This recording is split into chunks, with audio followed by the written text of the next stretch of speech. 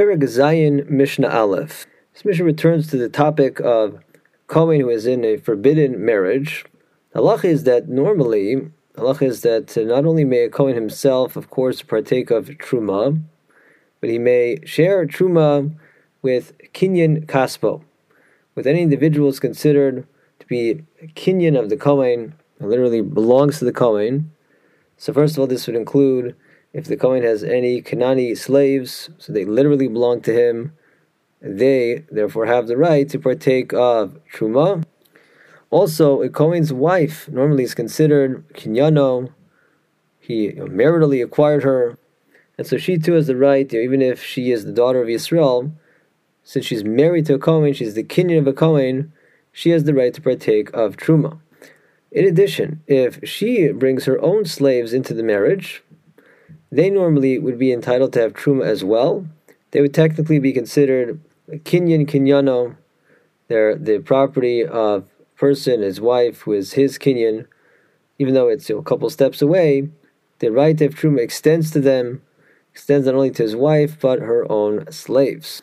Now, this is all when we're dealing with a permitted marriage, but if it's a forbidden marriage, for example, she's a divorcee, of course the Kohen can't marry a divorcee, then all of this goes away because the Kohen lives with a divorcee, she becomes a halala, she becomes disqualified from the kahuna, she cannot have Truma. The Mishnah makes the point that her slaves too would lose any right to have Truma. As we'll see, it actually depends on the nature of the agreement between husband and wife, who is considered the primary owner for the duration of the marriage. So Mishnah begins, in the case of Kohen who is in an unlawful marriage, either let's say Almana le Kohen Gadol, widow is illegally married to a Kohen Gadol, a Grusha v'chalutza le Kohen Hadiot, a divorcee or chalutza married to even a regular Kohen, so the halacha is she may not have Truma. The Mishnah says, if echnisa lo avdei melog ve'avdei tzon barzel, if she brought slaves into the marriage, and they could be brought into the marriage under one of two arrangements, either as nichse malog or nichse tzon barzel. The Mishnah will elaborate on the nature of each of these agreements. The Mishnah first states the black and white ruling that applies in each of these cases.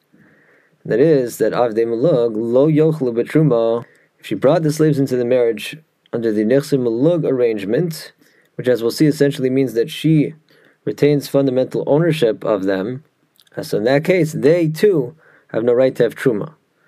Because their right to have Truma stems from her. She lost that right because it's an illegal marriage, she's a halala, therefore they have no right either. Whereas Avdei Tzon Barzel, Yochelu. Regarding slaves she brought into the marriage under the Nechsi Tzon Barzel arrangement, where essentially the idea is that he is considered the primary owner of the property for the duration of the marriage, slaves under that kind of arrangement are allowed to have Truma. The fact that she's disqualified is not relevant to them because they are considered his slaves, not her slaves. And the Kohen man doesn't lose the right to have Truma as a result of being in an unlawful marriage. The Mishnah now elaborates on the nature of each of these agreements. Ve'eluhein avdei malog. What's the case of avdei malog? What does that mean that she brought these slaves into the marriage as nechse malog? The Mishnah explains that under such an agreement, im mesu law, im hosiru hosiru law. Even throughout the marriage, she retains title over the property, in this case over these slaves, such that if they were to suddenly die, that would be her loss. If they went up in value, then that would be her gain. At the end of the marriage, she takes the slaves.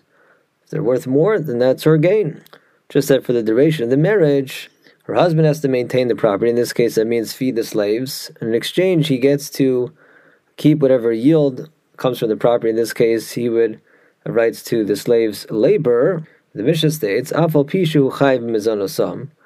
Although Kohen is obligated to feed her nichse malug slaves, areelu lo yochlu b'truma.